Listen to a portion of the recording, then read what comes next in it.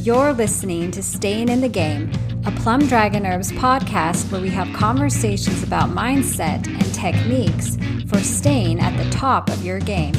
I'm your host, Janelle Leatherwood. We're excited to have Master Philip Redmond today. He has an incredible martial arts career, and he's going to give us a little background with how he got started into martial arts. Well, to keep it simple, I got interested in 1966 when I was a Marine in Okinawa. So I studied from Izu Shimabukuro, who was the Grandmaster of Shorin-Ryu. I don't want to say karate because in Okinawa, back then, they would say karate is Japanese and we're Okinawan. But some people will say Shorin-Ryu karate. So I didn't really study that long, but it piqued my interest. And then I moved back home to New York City. And I didn't live too far from Chinatown, so I got interested in the Chinese martial arts. So in 1970, I started studying a style called Fu Jiao Pai under Wai Hong, Grandmaster Wai Hong. And while I was studying Fu Jiao Pai, I started also studying Wing Chun. So I've had 8 different Wing Chun sifus. 4 of my sifus were direct students of Grandmaster Yip Man. The others were students of Yip Man, and 2 of my sifus or teachers were from lineages outside of Wing Chun. Most people think that Yip Man was the grandmaster of all of Wing Chun, which isn't the case. I became a sifu in 81 under Sifu Henry Liang, and then I heard about William Chung. So 2 of my sifus, one named Mo Yat and the other Duncan Liang, would always tell us one of the best fighters under Yip Man was a guy named Ah Hing. But none of us knew who Ah Hing was then.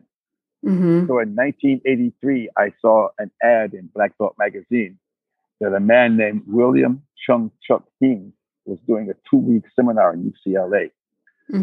So I put that Ah Hing together with that, and I said, oh, so that's the guy they were talking about. So I flew from New York to that 2-week seminar in LA. And I was so amazed with his Wing Chun. It's so much different from other Wing Chun that people see online on YouTube. We're completely different. We don't do a pigeon toe stance. As a matter of fact, our Wing Chun is so different that some people will say that doesn't look like Wing Chun. And I understand that because that's what I thought when I first saw him do Wing Chun. But I was so impressed with him, I asked him if I could become his student. And he told me, you're already a Sifu. You don't need to. Just think when you do something. Make sure it's practical for fighting application and for modern fighting, because most Kung Fu is based on the fighting styles of that era. Like Wing Chun was developed, 300, 400 years ago? People fought differently then. Well, anyway, to make the long story short, I came back to New York after becoming his student and told my students that I'm no longer a Sifu. I'm starting on a new system. Oh, wow. And I closed the school, but about 4 of my students said, no, we're going to stay, still just learn with you. So some of them are still with me now. Wow. And this William, Master William Chung, he was considered Bruce Lee's master. Is that not right? He's not Bruce Lee's master. In Chinese Kung Fu, how can I say it? There's a familial structure based on Confucianism. Okay. So Yip Man is the Sifu. Right? He's the teacher. And if you join the school before another person, you're his senior, even if you join an hour before. So if someone comes in after me, I would call them Si Dai, younger brother. He would call me Si Hing. So William Chung was Bruce Lee's Si Hing, not his teacher. But he did help him. Him and Wong Sheng Long, another student of Yip Man, helped him train. So he was the one, William Chung was the one who brought Bruce to Yip Man for the first time. And the first time he brought Bruce there, they didn't like him because he was a little cocky. So they told him not to take him out. So when Sifu talked to Bruce and said, you can't act cocky or when you're in the class. So I'll take you back if you act correctly, if you act right. So he took him back and they accepted. Okay. So what happened with people thinking, sometimes you may see that William Chung trained him. That doesn't mean he was his Sifu or teacher. What happened was some people found out that Yip Man was 1/4 Dutch or German. He wasn't a full Han Chinese. Mm-hmm. So back then, only full-blooded Han Chinese were supposed to learn Kung Fu. So they were jealous of Bruce Lee's progress. So they asked Yip Man to kick him out. But Yip Man really did like Bruce Lee. So he asked Wong Sheng Lung and my Sifu, William Chung, to teach him on the side. Oh, okay. So he wasn't his master. But is it true that he was responsible for introducing Bruce Lee to Wing Chun? Yes, he's the one who, William Chung is the one who brought Bruce Lee to Yip Man for the first time. Yeah. Okay. Yeah. They'd known each other since they were young. Yeah. William Chung's father was the highest official a Chinese could attain in the Hong Kong Police Department. Okay. He's like an inspector. Now, no disrespect to your other instructors, but what set apart Grandmaster Chung? I know you kind of touched on it a little bit, but there's a bunch of controversy about that. Let's see. Here's one version. Yip Man learned from Chan Hua Sun in China. But actually, he learned from a man named Wu Chung So because Chan Hua Sun was too old to teach. But if you learn under the umbrella of a school, you're that person is your Sifu. Even if you never met him, even if you learn from the seniors, you still can claim that Sifu is your Sifu. So we'll say that he learned from Chan Hua Sun. But when Yip Man moved to Hong Kong, he met a guy named Liang Bic. Liang Bic was the son of Yip Man's teacher's teacher. So Liang Bic taught Yip Man another version of Wing Chun that was different from what they learned in Fat Shan province. So that's the version my Sifu learned. And there's controversy about that too. But there's always some kind of controversy. Yeah. All I can say is what he does worked for me when I was full contact fighting. Right. Okay. Well, and you made his honor list, which for those who don't know, means like you went above and beyond normal measures to prove that you had contributed an exceptional amount to the traditional Wing Chun Kung Fu for at least 10 years or more. Since 1983. Yeah. But I mean, in order to be on that list, you have to have done it for at least 10 years. Oh, yes, exactly. Yes. And then, myself and Master Chief Maza of Mount Laurel, New Jersey, are the only two American students to become what they call Yatsap Daiji, which is a closed-door disciple. We've performed a ceremony called Bai Si, where you bow down, you give your Sifu a cup of tea, he drinks it, that means he accepts you on inner circle. So Master Keith Maza in Mount Laurel in New Jersey and I are the only closed-door students of Grandmaster Wing Chun in the U.S. Oh, wow. Actually, in North America. That's incredible. And while I was in New York City, I also studied Cantonese in college for 3 years, which helped me get a better understanding of the internal aspects of the Kung Fu. So that helped me a lot. Right. And then I moved, I was teaching in New York, and one of my Kung Fu brothers, whose name is Eric Oram, is Robert Downey Jr.'s Kung Fu teacher. Oh, okay. Him and Robert are very close. Robert even says the Kung Fu and Eric helped him get off drugs. He openly says this. And so Eric also does stunt coordination. So whenever Robert does a movie that requires fight choreography, he asks Eric to come with him. So they were filming Iron Man 3 in 2012. And Eric asked me to come to cover his classes in West LA so he wouldn't lose his students.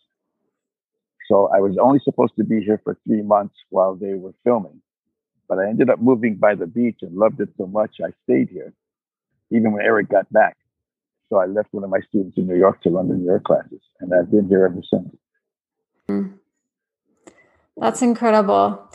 And then all of your other training that you've done, I mean, because you've studied multiple different arts and received like a black belt in jiu-jitsu. And I teach jiu-jitsu. Yeah. From, and so you have all these honors and titles, all of that training has helped you to become who you are as a martial artist today.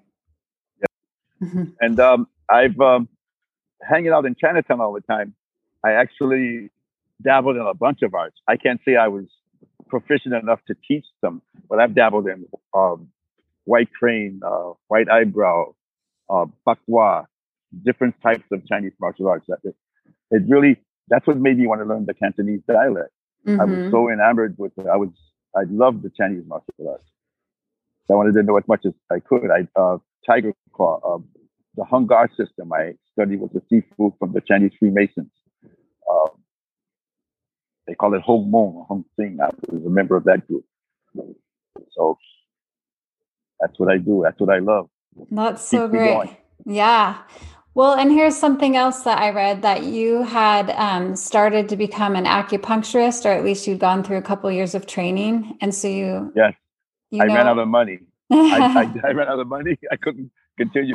But that wealth of knowledge, I'm sure, has impacted, the way that you've taught your martial arts. Like I was reading about, understanding the Chinese acupuncture and the 5-element theory, for example, and how that can apply to maybe different empty hand forms, or like how your body needs to focus and how proper breathing can affect your energy and so forth. Can you kind of explain how the 5-element theory might impact how somebody trains? So the elements, I'll give you an example. Say a person is angered a lot. They have a trouble with anger. That could be a sign of a liver dysfunction. Because the liver is part of one of your emotions. Like things you could look for a person, if they have like a greenish tinge to their nails, they have anger, they have a certain odor. That's what an acupuncturist would look for when treating a person. People who talk loud, that's certain diagnostic tools an acupuncturist would use, the 5 elements. Certain times a day, you can strike an organ or strike a certain part of the body and cause more damage than another time. And if you look at my website, there's for our ranking system, to become a master in our system, you have to have at least a basic understanding of Chinese herbs and how to treat certain ailments. Because traditionally, a Chinese Kung Fu Sifu was not just a fighter.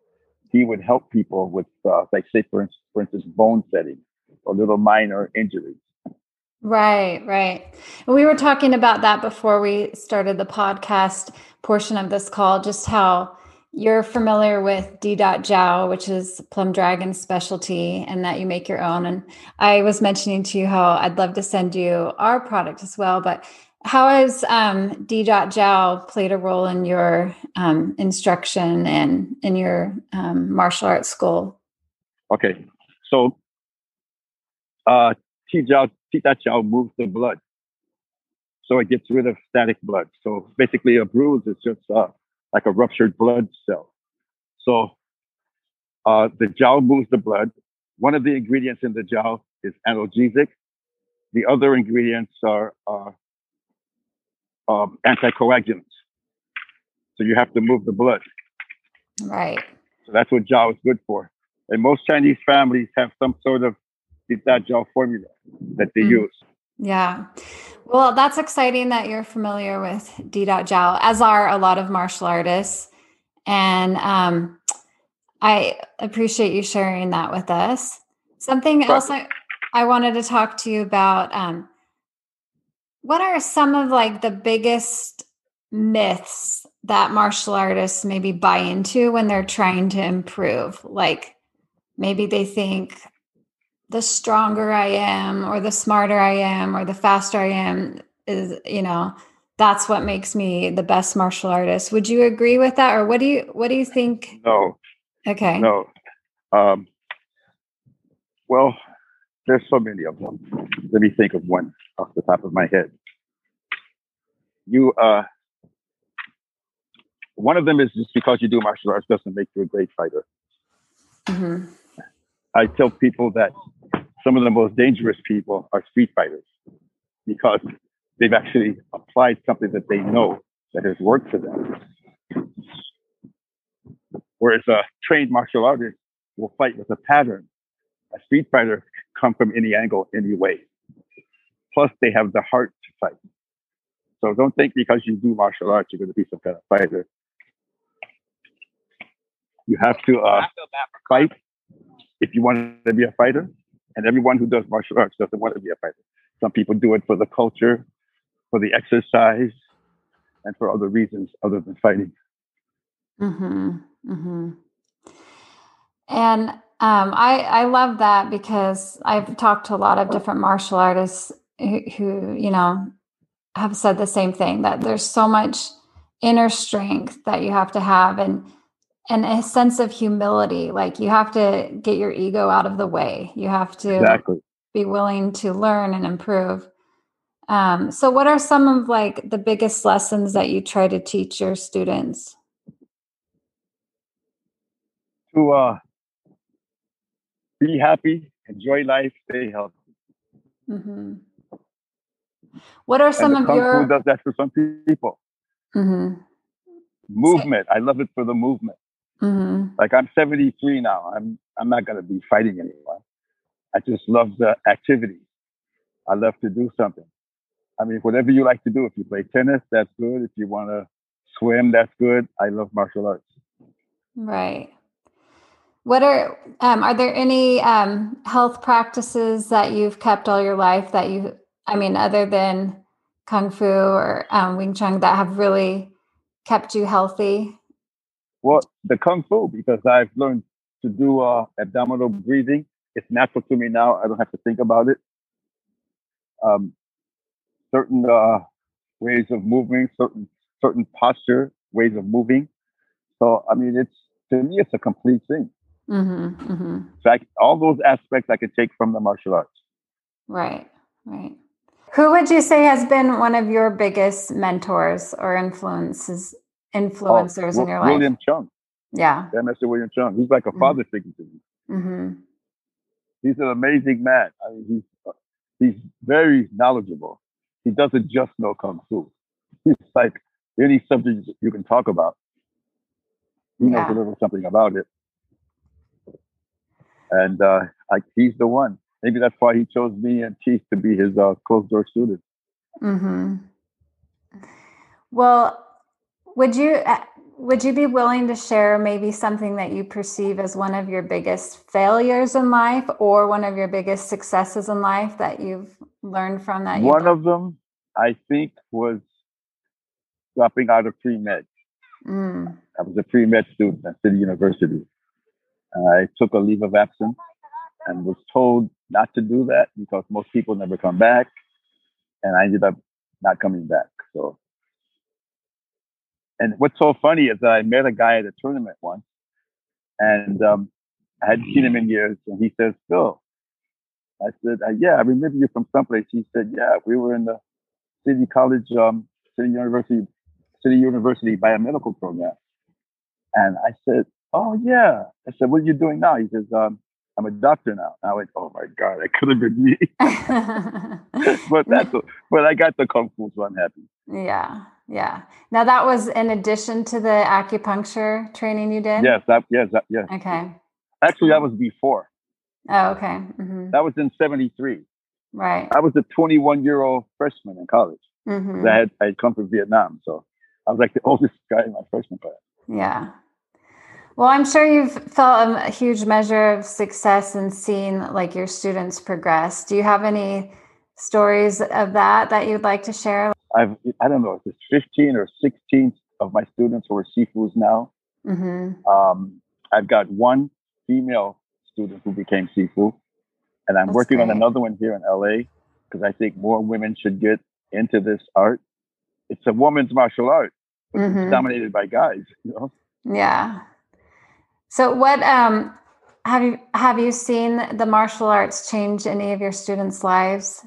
Some of them whose names I won't mention came from pretty rough neighborhoods in Brooklyn, and they were living a kind of a street life, and it's changed their whole life. That's so neat. It changed their whole life, so that's a good thing. I'm happy about that. Mm-hmm. Yeah, because it not only teaches them a sense of self-defense, but it's just a whole different way of being and how to handle the stresses and pressures of life as well. Actually, it helped me too because I come from Marine Corps boot camp, which teaches you to be rough and tough. And then after Vietnam and then coming back, the Kung Fu kind of calmed me down. Mm-hmm. The theme of our podcast is staying in the game. So anything that you want to share with people, like how to help them stay motivated or some of the key points that have helped you in your life? Well, should add, I'm also a musician. I used to be anyway. Mm-hmm. So the music and the Kung Fu together. I actually kind of gave up music for the Kung Fu. I used to play trumpet in salsa groups back in New York. So I've been playing trumpet since I was 8 years old. Mm-hmm. So once I had a choice between pawning my trumpet for Kung Fu lessons or not pawning it. So I actually pawned my trumpet to pay for Kung Fu lessons. Oh, wow. And I never got to get it out. I mean, I eventually bought another trumpet years later, but yeah, that was the decision I made, music or Kung Fu. Wow. Well, they both have rhythm and exactly. And you have to use the whole brain. You know, I've taught a little bit of music and studied it a bit myself. So it's, they are interconnected, the two. Exactly. So much so. Yeah. Just like the wooden dummy form, for example. Some people do the wooden dummy form in Wing Chun by the rote. They just do that. But there's a rhythm to the dummy. Mm-hmm. Because the techniques are individual techniques and they have to have a rhythm to it. So it's like playing congas or any other instrument. Right. You have to have a rhythm and a beat. Yeah. I love that. I want to talk about another form, the sticking hands. You can say in Chinese for me. Qi Sao. Yeah. Okay. So Qi Sao starts out with two people touching forearms together and they do a rotation and you're trying to see or feel the person's energy. Are they pushing down? Are they pushing left, right? You're trying to also feel for openings. If you can feel an opening, you exploit the opening. Mm-hmm. Okay. The issue with Qi Sao is some Wing Chun people think it's actual fighting. So it's got its good points and some people look at it as competitive. Mm-hmm. So normally I don't do Qi Sao with people I don't know because you have to trust your partner. I'd rather tell the guy, let's put on some gloves and spar than to do Qi Sao with a stranger. You have to do it with someone you trust because it's only an exercise. Okay. And you have a lot of training videos on your website that people can look at. So even if they don't live near you, tell people where you are and how they can get in touch with you. Okay. Well, I live in Redondo Beach, California. Mm-hmm. My website is wingchunkwoon.com, but that's a lot to type. So all you have to do is type WCKWOON.com. Mm-hmm. If that's too much, kungfuguy.com will take you to my website. I also have 2 YouTube channels. One is Sifu Redman, and the other one is WC Kwoon, KWOON. Kwoon is Cantonese for school, but actually it's a bad romanization. It should be Kwoon with a G. But since most Westerners say Kwoon, I decided to go with KWOON, Kwoon. Okay. And I'll make sure that there's a link to that when I post the podcast. So we'll be able to direct people to you for any questions or just to get more insight from your videos and training. But it was great having you on our show today. Thank you so much for coming on our show and talking to us today. I really appreciate it. Thank you. You're very welcome. Okay. Have a good rest of your day. And thanks to all of our listeners for joining us today. For show notes and more great tips, be sure to visit us at plumdragonherbs.com.